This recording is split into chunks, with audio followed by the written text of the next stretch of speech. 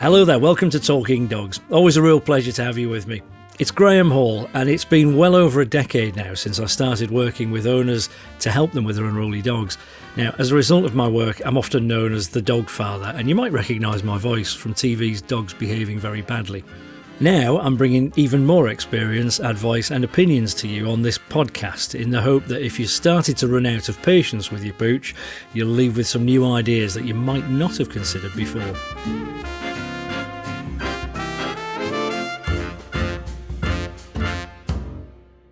Now today I'm going to try and cover a whole year of a dog's life in a single episode. I've always been ambitious. I want to take you through what to expect from the moment you bring a new puppy home to how their behaviour might change by the time they reach the first birthday. Now, having said just that, I think we actually need to start before you bring your puppy home because you need to consider just how much a dog will change your life. Dan sent me an email on that very topic. So he said, "Hi Graham, I've been wanting a dog for quite a while, but my wife really isn't keen on the idea. I know she'd be absolutely fine if or when the dog came. She admittedly says she'd love it if we had it, but it's pretty much against committing to the idea whenever I suggest it. So, okay, that's a bit confusing. So she would love it, but she wouldn't commit. Okay, I get it. I feel quite strongly about getting a dog for exercise. Yep. Good mental health. Yep. And as a bit of a hobby. Yeah, you kind of lost me at that point. A bit more than a hobby, Dan, I have to say. More like a lifestyle. I was around dogs as a child. My partner wasn't. That's something I hear a lot. I've been thinking of converting my garage and utility to a living area for a dog when I was at work so that my wife had little to no responsibility. And he explains that I work shifts combined with working at home, so the dog wouldn't be left alone for more than a few hours at a time. So that's good thinking.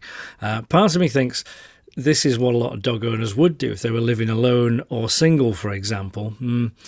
But maybe I'm trying to justify it to myself. I think he might be. Do you think this is irresponsible, fine, or need both of us on board before getting a dog? There's a couple of bits that are bordering on irresponsible if I was being harsh. There's a couple of bits that are fine, but you absolutely both need to be on board before getting a dog. Sure you do. There are loads of reasons why you would want to get a dog, and you've mentioned a couple there. To get more exercise, they are great for mental health. If there are children around, doesn't sound like it in your case, they can be really good to teach children responsibility. Loads and loads of reasons why you'd want to get a dog. Probably speaking to the converted here on this podcast, but it is a big deal. It's a big lifestyle change, and I think it sounds as though your wife is saying one thing to you and perhaps thinking another, like, it's a big deal, listen. She's right if that's what she's thinking. You know, holidays are going to change. You're not going to be going abroad for long stints, possibly. Certainly not without putting the childcare into place, as I like to think of it. And, you know, in the same way that you wouldn't bring a child into your house without your partner's enthusiasm, you shouldn't with a puppy. So you definitely both need to be on the same hymn sheet, you know. Probably the way to think of it is not so much what's right for you, but what's right for the dog. There's a famous quote from J.F. Kennedy in his inauguration speech, and he said, ask not what your country can do for you, but what you can do for your country. That was January of 1961, 60 years ago, by the way. The concept's the same for a dog. Ask not what this dog could bring to your life, but what you can do for the dog.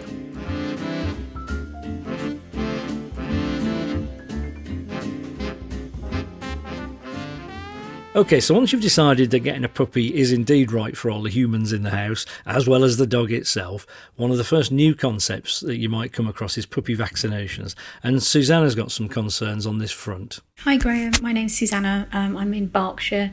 I'm picking up a new puppy tomorrow called Jasper. He's a cross between a French Bulldog and a Shih Tzu, and I've booked him in for his first vaccinations in a few days' time. I'm just wondering about whether you've got any advice around vaccinations. I feel comfortable around the first set of vaccinations that I get from the vet, and I'll take their advice. But I've seen some sort of negative information online about annual boosters, and I just wanted to know what your thoughts are around that. That would be very helpful. Thank you. Well, thanks for getting in touch, Susanna. So you're in Berkshire. Woof, woof. Good place to have a puppy. Interesting. There's loads of stuff out on the internet, and you've got to be careful what you read. And for every point you read, there's going to be an opposite one. So let's state the problem, shall we, to start with. So the concern from people was that you get the dog vaccinated, and that vaccination probably should last for life, like a lot of things do with us, but not always, as we know. The worry was, whether that's right or not, was that when you get a booster, it's overdosing them, and that can lead to all sorts of other problems. It's been talked about for donkey's years. Actually, going back to the early 2000s when I first got my 2 Rottweilers, it was a big deal then. There was a book that came out all about it. And I've talked to loads of vets over the years about this very thing. And ultimately they're scientists, and they go into being a vet because they want the right things for animals. They want to help animals. So I know some people will say, well, they're all part of the establishment, but, they do look at both sides. When you go for a booster, they don't give the dog all of the components of the original vaccination. So there are different parts to it. So they'll check to see what's required, because some of those parts last for perhaps, I think it's about 3 years, something like that, and others need to be every year. So you're not sort of overdosing things, and these things are always being reviewed and changed. So I put my trust with the vets. They really know what they're doing. What's true now won't be true in the next 5 or 10 years. Things change all the time. So the truth is, you just can't keep up with it. I'm not a vet, so I would ask a vet for advice, a vet that I trust, and feel free to ask a couple of vets. No reasonable vet's ever going to be opposed to questions. So just open that dialogue with them and take a judgment from that. Part of being a vet is keeping up with the latest things that are going on. So they're probably more up to date than some of the people, dare I say, that are posting on the internet. My last thought on vaccination is this: we should always remember what we're protecting the dog against. Some pretty terrible diseases that your dog could actually die from. And you're balancing that with the probably very small risk of vaccination.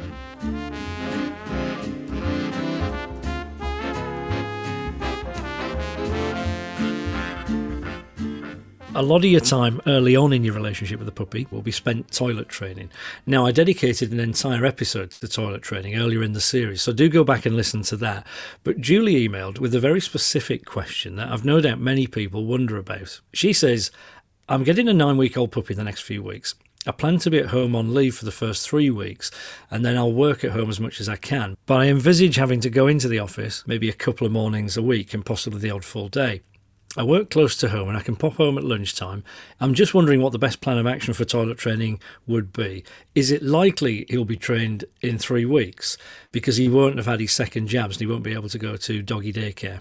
Well, thanks for your question, Julie. The bad news, I'm afraid, is it's not likely he's going to be trained in 3 weeks. I think you might be really lucky. It can happen, but it's unlikely. I think most puppies are probably about 4 or 5 months old before they're completely there, both number 1s and number 2s, right? You're going to come across a few people saying, look, my puppy was perfect from day one, from the first week, but they are unusual. They're anomalies, really. And the only people you ever hear talking about toilet training are the ones who were lucky, so you'll be forgiven for thinking that everybody around you that's had a puppy, everybody on the internet, it was all fixed in a week. Let me tell you, that's not typical. Right, let's talk about number 1s and number 2s. I think we know what we mean. Number 1s being we. The pattern usually is that they're okay with number 1s pretty quickly. So they usually get that, but number 2s just takes a while longer. That's what to expect.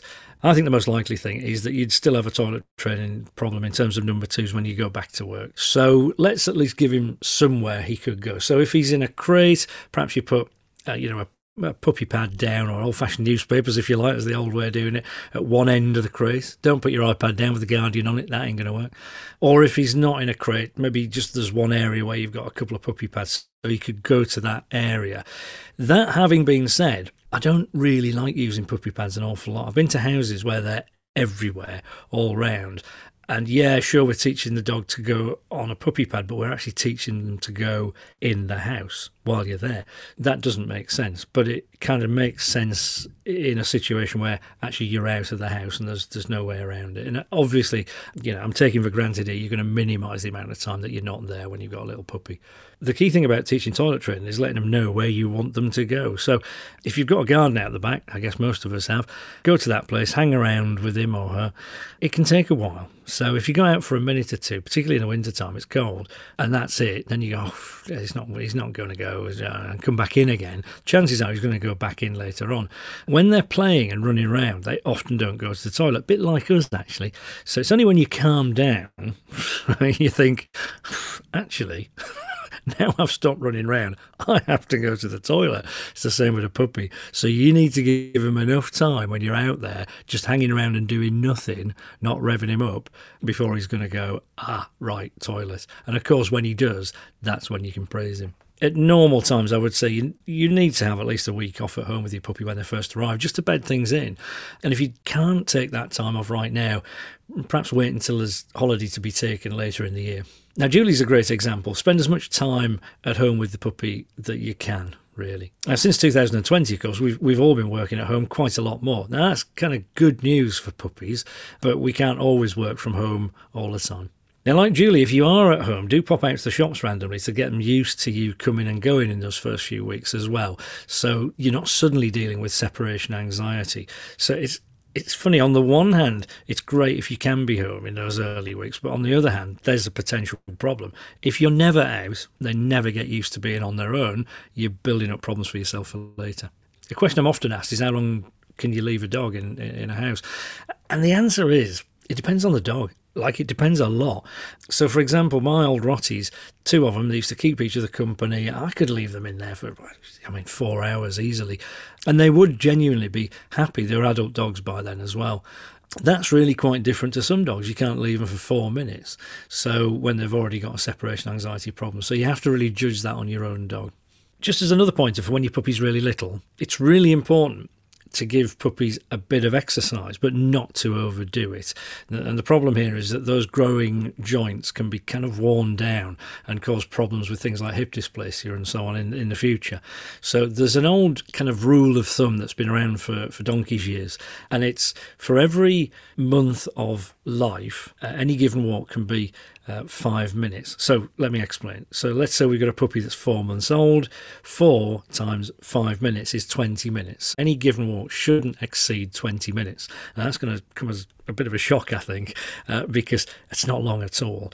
The issue is that, if you take them out for twice that, you can be causing long-term damage, and the puppy won't tell you. They're having a high old time. It's fine. They're not in pain right now, but you can be causing yourself and them, of course, a big problem.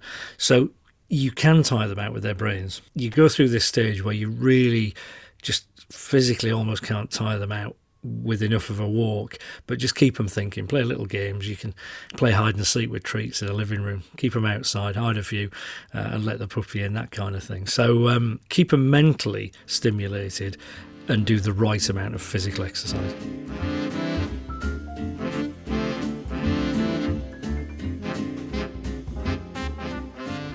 So you've done all your puppy training, maybe you've gone to some classes, great. You've created a great bond with your puppy and she's behaving really well, and then all of a sudden she seems to forget all of her training. Now this was Sarah's experience. Hi Graham, my name's Sarah Thompson and I'm a first-time fur mum to a mongrel called Molly. Molly's nearly 9 months old and we think that she is a Cocker Lab cross. Recently, her behaviour's got so bad, we can't get her off another dog if she's playing, and she will not come. Her recall is non-existent. She started regressing with toilet training as well, so she's going indoors far more often than she had been. She's not listening to commands. I've got lots of people giving me lots of different advice, and I just don't know what is the best way forward, so I was wondering if you could help me with that. Thanks, bye. Yeah, I reckon I can help you with that, Sarah. I think I know exactly what's going on. Molly, mongrel Molly, I like that. She's hit teenage. That's what's happened. So you're saying she's forgetting toilet training, she's not coming back when she's called, all these individual problems, right? So it's like it's all going wrong. And to me, they all fall under one umbrella. It's screaming out teenager, adolescent dog, right? So she's pushing her boundaries. Recall's gone to pot because she doesn't think she just needs to come back anymore. Toilet, well, it's just way more convenient to go in the living room, frankly. Why would I bother going outside, particularly if it's a cold time of year when it started to happen? She's testing whether you really mean what you say. in effect, she's like, look, when I was a kid, I took it for granted that I had to do everything that I was asked, right? But now I've grown up a bit, I'm starting to think, make me. Do I have to? Right. I'm chuckling because it's just occurred to me, but my mum, who's called Molly, by the way, funnily enough, must have heard me say, do I have to? Or me and my sister both going, do we have to? Millions of times when we were kids. And it's the same with dogs, right? So in dog terms, it's about 5 to 6 months old when hormones change. Females often have their first season, anytime between then and about 18 months. Males, well, the testosterone starts to kick in and then you're in the world of trouble. And they struggle with those hormones. Sadly, it's when a lot of dogs get rehomed because owners just don't know to expect it. And understandably, they're thinking, well, everything was fine. We thought we were okay here, but it's going wrong. We've got a bad one here. And they can't cope. You think, we didn't sign up for this. Maybe somebody else can do a better job, and off the dog goes to a rescue centre. So listen, the best advice I can give you almost is do nothing. Around a year old, they come back round, provided you stick to your guns. So let me qualify. Do nothing. You still need to be praising the good behaviour. Don't lose your rag. Do calmly say no, when you mean it, and just stick to those rules. For example, the toilet train, if it's all gone wrong, it's still no, not here. Take him outside. Yes, good girl. It's frustrating, but don't let that rule what you're doing. Just keep at it and it will come right, I promise. And you don't often hear me promise things, because things with dog behaviour you can't really put bets on normally, but I've seen it so many times before. So get your signals right. If you abandon all your previous commands and praise in your frustration, they'll be getting mixed signals and it's never going to work. Focus on positive. Go back to praising when she's getting it right, as I say. That might have slipped. It often is the case when we get frustrated. We forget to praise the good bits because you're basically looking at the dog going, you little... So keep training. It'll feel like you're knocking your head against a brick wall, but it'll come right. You're not on your own. There was a study, I wrote about this in my book. I wanted to write about the science behind the teenage thing, which a lot of dog people have known for years. And I struggled, but I finally found a brand new study, 2020, University of Newcastle. They looked at 285 dogs, and it was a combination of behavioural tests and questionnaires. And they identified a significant worsening in behaviour at the peak of teenage, which is about 8 months. So let's talk about that. From about 5-6 months on is often when it starts to go downhill. 8-9 months, which is exactly where you're at with Molly, is the peak of it. And it usually then gets better, is what they found, by about 12 months. And that kind of, it reflects what I've found in real life. So here's a quote from that study. In most dogs, it seems that adolescent phase disobedient behaviour exists but does not last. Unfortunately, the welfare consequences could be lasting because this corresponds with the peak age at which dogs are relinquished to shelters. That's food for thought. There was an awful lot of stuff in the news at the very start of 2021 around lockdown puppies going off to shelters, and almost all of the news stories was kind of hinting at, here's these sort of callous, sort of shallow owners who bought a puppy just for entertainment in the first lockdown, and now they just can't be bothered, so they're just getting rid of them all. Even though they've paid like £3,000 for some of them, you might be inclined to think that would bring a bit of commitment, because it's not so much easy come easy go. I'm not buying that. Yeah, sure, there are a few callous people around, but they're in the minority, aren't they? I think really what's happened, when you start to think about it, March, April, May 2020, people were buying these lockdown puppies. By January 2021, they've hit teenage, big style, and nobody knew about it. So we've got thousands of new dog owners, thousands of little puppies who've just become thousands of teenagers, and it seems inevitable and very sad, really, that right now that's the time when they all end up in shelters, and it could have been avoided if people just knew. Sarah, I can imagine you might have been starting to think that you're doing something wrong as a dog parent, that you're a bad mum, you maybe, or something like that. I promise you're not. It isn't just you that's going through this. It's just what dogs do.